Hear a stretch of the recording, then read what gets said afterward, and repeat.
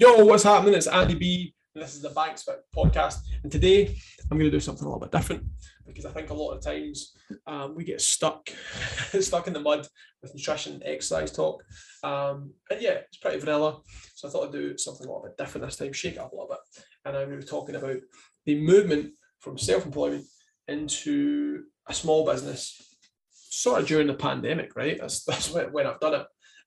Maybe best timing, maybe not the best timing. So far, so good. But anyway, so I want to discuss that I'm moving from self-employment to being a small business owner and some of the lessons, some of the pitfalls that I have experienced myself. So let me get down to brass tacks on this. So I didn't want to be self-employed. I basically just found myself in self-employment. Left uni, sports science degree, didn't know what I was going to do, and then you're sort of faced with, for me, it was, like the men in my family going to the services, so police, military, fire service, or going to teaching or going to coaching. Coming out of university, those pathways sort of show themselves, and moved on with my dad, and I was like, right, what am I going to do? Didn't really know. Every pathway had different prerequisites, if you like. So teaching is going to require classroom assistant experience. Coaching going to basically require you to do some free coaching to get a sports coaching roles, just generally how it works. Going into the services, but to get life experience or other things that you can do to improve your chances of getting in. And then lastly, in the peripheral vision was this idea of doing personal training. Because when I was at university, I invested some money in doing my personal training course because I thought, that sounds like it might be a good idea. But it terrified me because self-employed, nobody in my family is self-employed, and everyone talked about how rough it was to generate money for yourself. So anyway, I found myself working 3 jobs, worked in a bar, worked at Tesco, and I also worked at Scottish the first Scottish Assault Course Centre. There's loads of them around Scotland now. So I worked in there, and I was actually just trying to scadge. I was trying to get a free workout in the Fitness First at the time in Kilmarnock. And I remember going in and trying to get a free workout, talking to the really nice lady on reception who was Claire. And she was like, you're going to need induction, someone needs to show you around how to use machines. And I'm like, whoa, listen up. I'm a professional, right? Got sports science degree. I'm a level 3 personal trainer. She's like, whoa. We're actually looking for personal trainers. You should speak to PT boss man, Kevin. And long story short, ended up personal trainer and, loved it. Lived on the gym floor 6 hours a week. My first year, I'm going to be candid, I think I made about 19,000. Didn't take any holidays and just lived and breathed fitness on the gym floor 6 hours a week. So yeah, like if you're going to go self-employed, let me just tell you something. The reward to work ratio at the start is completely skewed. The first year is brutal. So I sort of hammered away, done that, started to get really busy, started to get really successful, and then realised that all I did was work 56 hours a week, every single week, 27. Hardly see my friends, hardly see my family, hardly spend time with my wife, partner at the time, because it was just work, it was just fitness in the brain. And then it was like, start thinking this can't be all there is to life, right? I love it, but I need to have a life. And so I started thinking, get married, have kids. So I think, how am I going to do this? Like, this is unsustainable. Can't work like this, have a kid and actually have decent relationships with people. And so that's roughly when I started making the transition to a small business owner. I got a business mentor, started actually learning about business, as opposed to just making up as I was going along, to be frank.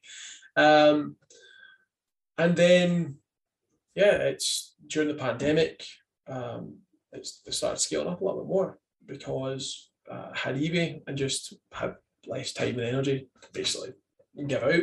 And so I had to bring support in to help the business to have a greater impact and actually just to stay the same size as it was because I couldn't give out those hours anymore.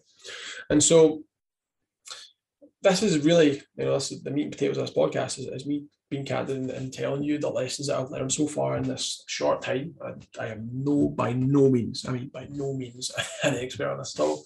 I would point you in the direction of solid business mentorship if you are thinking about either becoming self-employed or becoming a business owner. If you want some general advice, drop me a little message. I'll see if I can help you. But yeah, I'm not Mr. Miyagi of this at all. But these are the three lessons I've saw. Number one would be hire based on values, not on skill, when it comes to bringing someone into your business. Number two, basically understanding the customer service is going to be relying on your ability to manage the team, right? Because you are no longer the face of the company at all times, and you are no longer doing everything. And so that extra mile mentality that a lot of people have when they're self-employed, you have to sort of get your team to take that on, and that can be really, really difficult if you don't know how to manage people. And then number three is focusing on your zone of genius, right? That's where we all want to get to. We want to be doing the things that we love within our business and doing less of the things that we hate. And so, the mistakes that I made mistakes with all three of these lessons, and that's how I learned the lessons. So number one, hire based on skill instead of based on values. What do I mean by this? So, if you're looking, like I was looking for someone at the start to cover some groups training sessions. So you look for someone who has a personal training qualification because you want them to have a good fitness knowledge, because you want them to replace you and have that great fitness knowledge. The problem with that is that they don't actually make the best members of your team, because the best members of the team are going to be people who have shared values with you. So they have similar values. And two, they're really invested in the vision and the growth of your business to improve their life and improve their position. And so, I think these are mistakes that everyone makes. Like I hired family members. I hired based on skill as well and convenience, as opposed to hiring based on values that people had, which is something I've completely shifted, and the current team are awesome. Right? They're absolutely awesome. Hiring based on values and investment and the vision. So the vision for me, is that I want to help as many people over the age of 30, especially parents in Scotland, to improve their fitness, their health, their body, and actually enjoy fitness and not be a yo-yo diet anymore. That is in essence, right? We're not here to talk about my vision. We're here to talk about that movement. So getting people invested in the vision, right, and having the right values, because you can train the skills, right? You can teach people and educate people on exactly what you want them to do, but you cannot train people values, and you'll find it difficult to get investment from people who are just not invested from the start, right? There needs to be a seed of investment, if you like. And if they aren't willing to put that seed in, then the relationship is not going to work. Number two is understanding how to continue to have that extra mile mentality, that thing that makes you special, by learning how to manage the team to do that. And that starts getting into business jargon like KPIs. What's KPI? Key performance indicator, right? Some people listen to me like, of course I know what a KPI is, you idiot. And a lot of people are just like, what the fuck is that? Because that's what I was like, right? And so learning about how to manage your team, how to manage those KPIs to keep driving the business towards going the extra mile and being really good at what it's been good at when it was just you that was doing the service. And the mistake I made there is focusing on marketing sales and getting more people in to basically have more impact and serve more customers, but then you start losing your juju, right? You start losing that extra mile mentality, that great service, because you're growing quicker than you're actually able to maintain the team's ability to actually serve the customers in the way that makes you special. And so that's something that I had to focus on and turn around, and I'm still focus on and turn around as we speak, actually trying to make the service the best. Like, I don't want to be saying this, like the best in the space. Simple as that. And then lastly, number 3, focusing on your zone of genius and doing more of what you love and less what you hate. And what I found was it was really, really difficult, even though some of the tasks I've been doing for years, like doing the sessions, and it still is, it's really difficult to give up control inside your business when you've been self-employed, you've been your own, and you've been self-reliant. In my case, for what would have been 5 or 6 years, and bringing someone else in and like handing them your baby, handing them the keys to the business machine or parts of the business machine, and then you just backing off, be like, yeah, you got this. It's terrifying. And so what you end up doing is micromanaging people, like jumping in and be like, hey, like, how's things going on? What's going on in the sessions? How was Sandra today? And just like really being up in your staff's bill, and that's not stifles them, and it's not good for you because it's just a waste of time and your energy. And so as long as you hire staff that are based on the values, invest, that first thing actually helps out with number 3, which is you pulling back and being able to focus on your zone of genius, which for me is client acquisition. Like, I love the market and sales stuff because it's what's allowed me to actually grow the business. Like if you're struggling to grow your business, marketing sales is boss. Like, learn those skills, invest in it. It's a complete headache. So it's really, really boring at the start, but it pays dividends and it pays the bills. So marketing and sales is my focus, client acquisition, as well as that customer service, because that's where I started, and I love helping. I'm super enthusiastic about fitness, and I want to keep doing that and keep being a coach and being involved and helping people to transform their lives. Just more doing it through higher level coaching, like creating the resources for the coaching team and creating the materials and the resources for people to access that are members.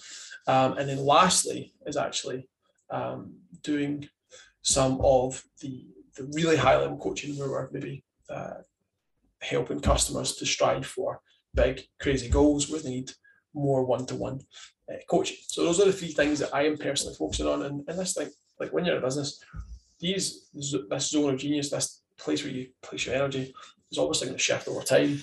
And you will find, in big businesses, people get down to the point where they're just managing like one thing and that's all they do, and they absolutely kill it. And yet again, I'm not Mr. Miyagi. When it comes to business, I am just a guy who has went from being one-man band to having a team. So hopefully this has been helpful. Like, anyone who wants to be self-employed or is thinking about scaling up from self-employed to having some staff and having a team, I hope this has been helpful. For anyone else who's just listening, hopefully my rambling's been entertaining. And yeah, if for whatever reason you want to try self-employment and maybe it's in the fitness industry or you want to scale up, drop me a message. Like, completely happy to give you some free advice and help you out. And probably point you in the direction of someone that is better equipped to help you, and being honest, because but hopefully that's been helpful, and I am signing off, and I will see you all next week. My next podcast next week, we have Taylor Bunton on the podcast, and he's going to be talking about his transformation and leaning out and getting shredded. Well, maybe shredded. Might see a nap. Let's see. Anyway, that's next week. So tune in for that if you are interested in what it takes to get your body fat down to the point where you can see some muscle separation. Like, if that's what you're into, right? If you want to have that sort of bikini body, or if you want to have that sort of beach body for dudes, then that will be an interesting listen. Anyway, signing off, over and out. Annie B, catch you later.